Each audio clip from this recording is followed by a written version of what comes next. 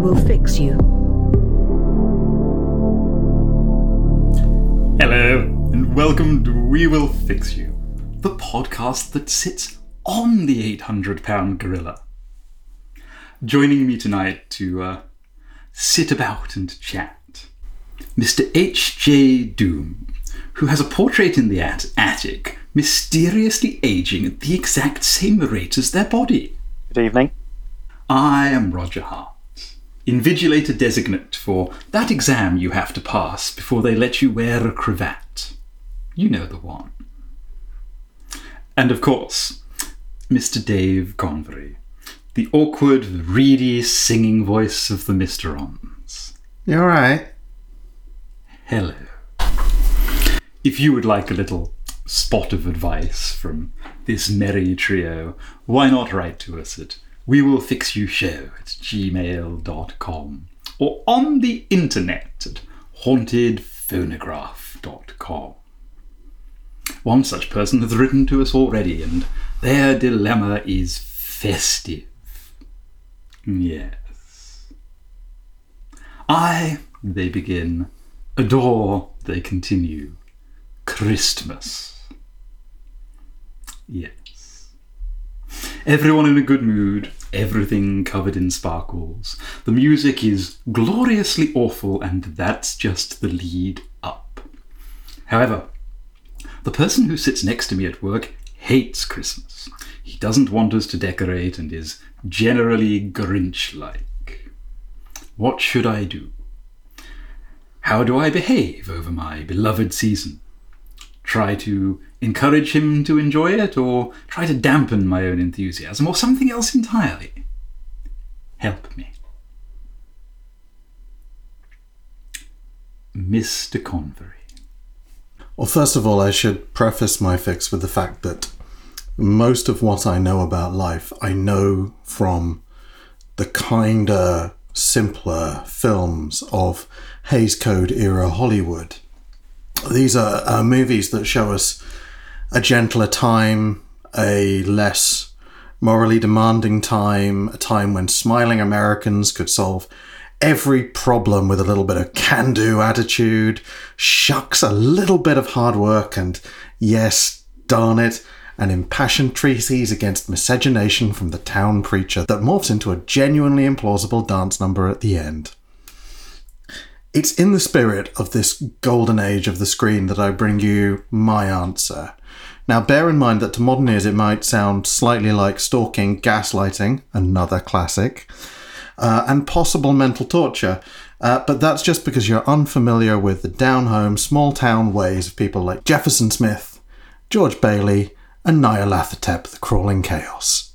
Now, you're going to make them love Christmas, and you're going to make them love Christmas with an escalating series of farcical scenes that relate to them just what a party pooper they're being, how their life will be so much better when the magic of Christmas is in it for 2-3 months a year, and how conformity is a blissful balm and not the sad, damp blanket that they've been worried about. The more they conform, the less chance there is of them catching the eldritch eye of the Black Pharaoh whose gaze quails suns. So start small, but feisty. Just say things like, I can't believe you don't like Christmas. We're going to have to do something about that. It's important to put them sort of gently on edge so that they know that they're participating in something, that something is coming. Try, I can't believe you don't celebrate Christmas. Our Lord the Dweller in Darkness didn't co-opt the festivals of the false god so you can be a big old Grinchy poo. A little apprehension on their part can be parlayed into their playing along more readily later.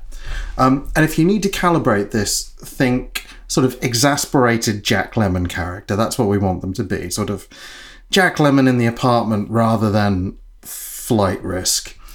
So from there, from laying the groundwork, we're into Act 2 now, and you need to escalate your Christmas-themed enthusiasms.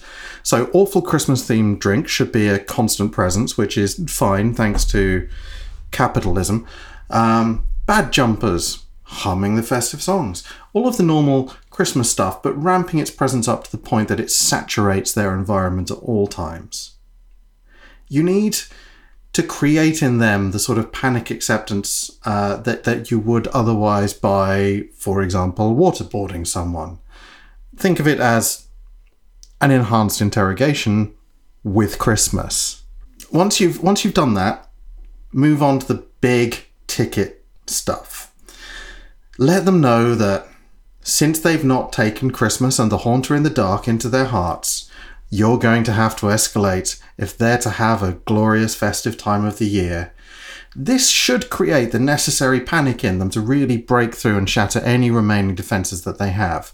We're in Act 3 after all, and in Act 3 everything is broken and remade. So here are some suggestions. Build an ice rink in their front room. Hire a mall Santa to follow them everywhere they go. Everywhere. Do the same, but with an adorable children's choir. They tend to have a lot of free time, right? Get people to play the ghosts from A Christmas Carol. So, I mean, this is your time. This is your big Christmassy crescendo. So really have fun with it. But if you judge it right and you keep them in a near perpetual state of festive terror for the whole of December, they should snap and take the true spirit of the season, Nyarlathotep, into their hearts. Thank you. And praise be to the Watcher in the Pyramid. Interesting, Mr. Convery, interesting. So, I think some of mine might sort of synergize quite neatly with some of yours. Some of these techniques could overlap. Whereas you've made a very sensible appeal to the outer forces that watch over our lives, I've gone with a couple of other techniques. So, dear questioner, it's unfortunate. You have a situation where you and another person both have competing desires. And the outcomes you seek are incompatible. You want Christmas, he wants no Christmas. This is, sadly, a zero-sum game. A zero-sum game in economics and game theory is a situation in which basically one party's gains and the other's losses cancel through. If you and I both equally value a tasty cupcake or a jar of pickled herring or something, and I eat it and you don't, I get +1 herring, you get -1 herring, and we net out at a grimy 0 herring. It's a puzzler, it's hard to fix, it's one of the problems of humans living together. But, as we all know, game theory is exclusively peddled by either academic mathematicians who have no time for such earthly trivia as the festive season, or by fedora-topped internet mansplainers looking for a fig leaf of trendy pseudoscience to cover their questionable attitude to sexual consent and their unwillingness to shower. And this brings us perfectly to, if not the most successful, then certainly the loudest proponents of badly understood internet game theory, the self-proclaimed pick-up artists. If you're mercifully unaware of this genre, they're neckbeard scum who like to try and trick people into having sex with them via an increasingly creaky castle of stratagems. It's actually a fascinating near miss of self-awareness when you think about it, but they do bank mad cheds on YouTube. And we can borrow some of their techniques to help you pick up Christmas, to really manufacture some consent for Santa. Now, there are a few techniques in their arsenal, and I didn't want to spend more than about 10 minutes on a pickup artist website, so you're only getting the hits. Now, the one that gets a lot of attention is a technique called negging, being kind of pointedly negative. And this is where, in a pickup scenario, they pay backhanded compliments or make subtle criticisms of someone in the hope of building a dependency and a desire for validation. Sort of, oh, I don't know, your hair looks nice, is that your natural colour? Like slipping in a little criticism in the hope of making someone reactive. This stuff is like A-grade fucking garbage, but the YouTube ad revenue must mean something, right? But hang on, just one quick question. Does this mean that all the people who are shouting abuse at me in the street are secretly trying to have sex with me? Every single one. Wow. I must be hotter than I think I am. They are just raw boners just marching by. You're going to have a very busy Christmas if you desire it. So, yeah, this kind of attempt to use negativity to build reaction and build a craving for validation. So you could look at your colleague's unadorned desk, perhaps, and remark on how nice it is that they can keep it tidy at this time of year. Or how that jumper they're wearing is such a lovely festive jumper. Did you cut the pom-poms off yourself? Just some little thing that slips in a back note of inadequacy with a festive note, because you're not trying to manufacture consent to get down and bump your squishy bits. You're trying to manufacture consent for Christmas. So what you're trying to do is create an impression of weakness or negativity that positions Christmas as the desirable thing. Similar, another pickup artist technique is referred to as pawning. This is the approach of visibly discarding something or the attentions of someone, which is theoretically valuable in order to make yourself seem high enough status so to do. Again, it rests on a castle of absolute toss. This is this idea of it's tied up in all this alpha male bollocks that you find from internet misogynists. That if you are a high status man, you can discard a higher status woman. Again, this is a crock of shit. But again, they have mad followings of lonely basement troglodytes, and if your colleague is such a grim killjoy, he may be vulnerable to some of this. So you could be visibly disinterested in something he cares about while paying attention to Christmas carols or gifts or Secret Santa or something. You could be perhaps, standoffish to someone they admire, then swing back to attentive where festive matters are involved. Find the VP of sales that they're so desperate to kiss up to, and be visibly hostile to them at lunch, just proper shitty, right in front of your colleague, and then later just go and offer them a giant tray of mince pies and suspiciously overstrength eggnog. Just do that thing of visibly discarding something that they would desperately want in order to embrace Christmas. A couple of other techniques, qualifying. It's basically, I don't know why they call it this, but it's basically disagreeing with someone. Selectively, both in an attempt not to look sycophantic, but also to keep a conversation going while priming someone to kind of chase your agreement. Just drop in little disagreements in a Christmassy way. When your colleague says, "Oh, isn't Cedric in accounts such a fuckend?"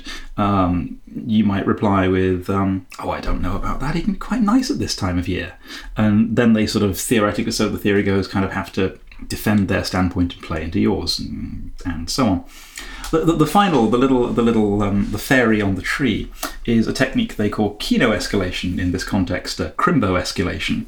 And this is basically all about really fucking creepy progressive encroachment, basically touching people without their consent gradually more and more until they become desensitized to it and allow you to do it. It's exactly as bad as it sounds, but you're not actually going to sexually assault your colleagues, so that's probably fine. You're just going to gradually sort of encroach on their space with Christmas, starting small. Give them a nice gift, maybe in September, but wrap it in Christmas paper and don't remark upon it. When you festoon your desk, hang things just over into their space, moving upwards. Invite them to a screening of Die Hard, just little Christmas-adjacent things that build into their comfort zone, this kind of, in a sort of slimeball pickup artist way. The equivalent of one of these neckbeard twats trying to touch your elbow. It's, basically, you're going to utilize the worst of the internet to manufacture consent for Christmas. Ew. I don't feel clean. None of us feel clean. I think... Mr. Connery, would you sort of hose me down in the backyard? Yes, we've only got a pressure washer, though. It'll be fine. Brisk out tonight, after all. Now, H.J. Doom. I've come at this from a slightly different angle. I guess it's potentially related to game theory. I guess I'm trying to get out of that kind of zero-sum game. The way I see it, creating a harmonious working environment, it's about give and take and making sure that everyone in the office feels valued. So I think it's fine to celebrate Christmas in the office, even if some people don't get on with it. But like karaoke and felching, I don't think it's right to make it compulsory. There are many reasons why someone might not be in the festive mood. They could have lost a loved one at that time of year, or there might be the haunting spectre of a drunken sexual misadventure with a department store Santa lurking in their past. Others, and I include myself in this population, are simply joyless monsters, incapable of feeling anything except the bitter catharsis of schadenfreude. Christmas is a long, dark time for those of this ilk, an endless cycle of forced bonhomie, badly prepared mince pies, and secret Santa gifts made by purchased by, and targeted at idiots. We each deal with it in our own way. Mine is to drink too much and then have an angry wank over videos of people falling off skateboards, which, if you haven't tried it, I recommend as a sovereign remedy against the seasonal blues. What I'm trying to do here is paint a picture of the life of the office Grinch to try and present them in all their humanity such as it is. Empathy is the beginning of understanding, after all. I'm not saying you need to feel guilty about your unwarranted enthusiasm for a celebration of everything that's most self-indulgent, vapid, and destructive in late-stage capitalism. A festival of crude economic imperatives wrapped in a facade of Victorian sentimentalism and insincere religiosity. Whatever helps you face the uncaring void at the heart of a cruel and random universe is A-OK as far as I'm concerned. Now, from your question, you clearly do feel a well-deserved sense of shame for your holiday spirit, and that's not good. What you need to realise is there's literally no way of helping this person find the festive spirit. In the real world, the angel in It's a Wonderful Life ends up taking the plunge with George Bailey as he grabs him in a sudden paroxysm of panic when he takes the fatal step off the bridge, and they both drown. You don't want to be a drowning angel. What you want to do is find a way of balancing the karmic scales in the office by giving the Grinch a chance to impose his own unique worldview on the office in the same way that your Christmas jollity is impinging on him. What you need is something dark, something misanthropic, something which sucks any semblance of festive spirit from the world. I'm talking, of course, about the Conservative Party conference. Each year, at the end of September, as the shadows lengthen and the leaves die, the Conservative Party comes together to celebrate the coming of another long, dark winter. The sun has retreated, and from their dank lairs, the party activists slink, blinking their swivel eyes against the fading glow of hope. As the poor begin to worry about heating bills, something vicious awakens in the heart of every true Conservative, a lust to sit in a warm conference centre while a succession of barely human lizard people are summoned to the annual spawning, there to writhe in barely concealed ecstasy as a sequence of psychopathic millionaires bandy racist dog whistles. This is a place where Jacob Rees-Mogg is considered an intellectual, Boris Johnson a box office draw, and Theresa May the life and soul of the party. It is in every sense the antithesis of Christmas, a place where wizened horrors plot new ways to take toys away from deprived children and melt them down to build a new mausoleum to house the bones of Dominic Raab's many, many victims.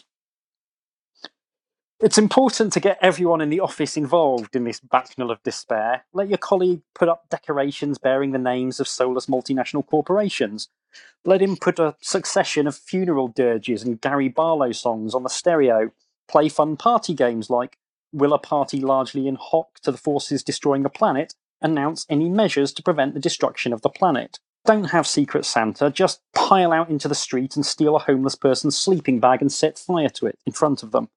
Make a real event of it. He'll have a whale of a time. You'll have a completely miserable time, as will everyone else, and the karmic scales will be balanced once again. If that doesn't work, just leave a box of tissues and a DVD of hilarious skateboarding bails on his desk. He will instinctively know what to do. Yes.